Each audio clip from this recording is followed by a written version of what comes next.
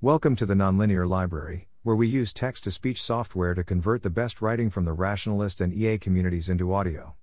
This is Ethicality Behind Breaking the Glass Ceiling, published by foxacc on March 14, 2022 on LessWrong.I. I am a woman who works in finance.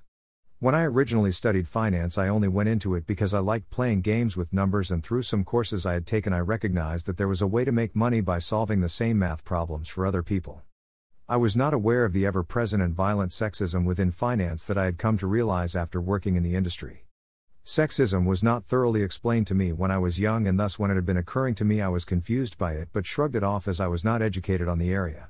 When I had started to become more and more aware of the sexist things that people had been saying to me, or the opportunities that I had missed out on due to my sex, the nuances of the way society treats me, the way men speak to me, the way men view me, I realized that sexism had shaped the entirety of my life and every other woman's life, and in turn, every man's life.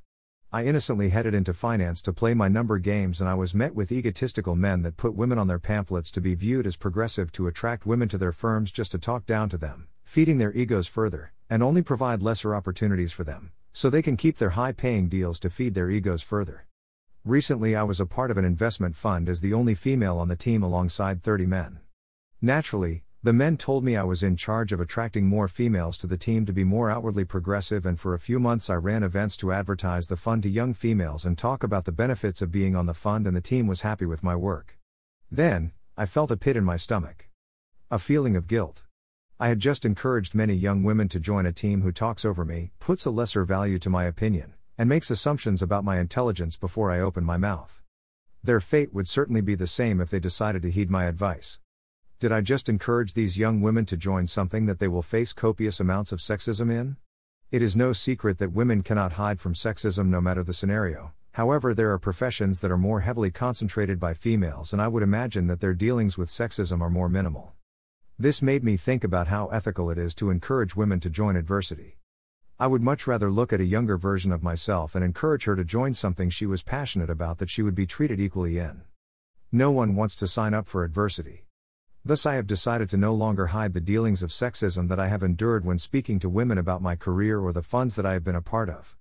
This may not make them eager to follow my path or join the groups that I am a part of, however it is the only way I can feel that I have not lied to other women about the reality of sexism in finance. Despite what their marketing may advertise, no firm has or ever will be able to create a bubble to keep sexism out. The experiences I have had made me question, why should I continue in finance? Why not find an area that is not filled with sexism? The first, I would be remiss to not recognize, things are improving. There are many things that I have not had to deal with that women in the past have fought for and succeeded. I am eternally grateful for these women. The second being future looking, I want to make things easier for the young women to come who, just like me, liked playing math games, or even those who just want to make money. Also, for the women of color who have even more adversity beyond sexism. Those are my only reasons to keep going and to keep being honest. Thanks for listening. To help us out with the Nonlinear Library or to learn more, please visit nonlinear.org.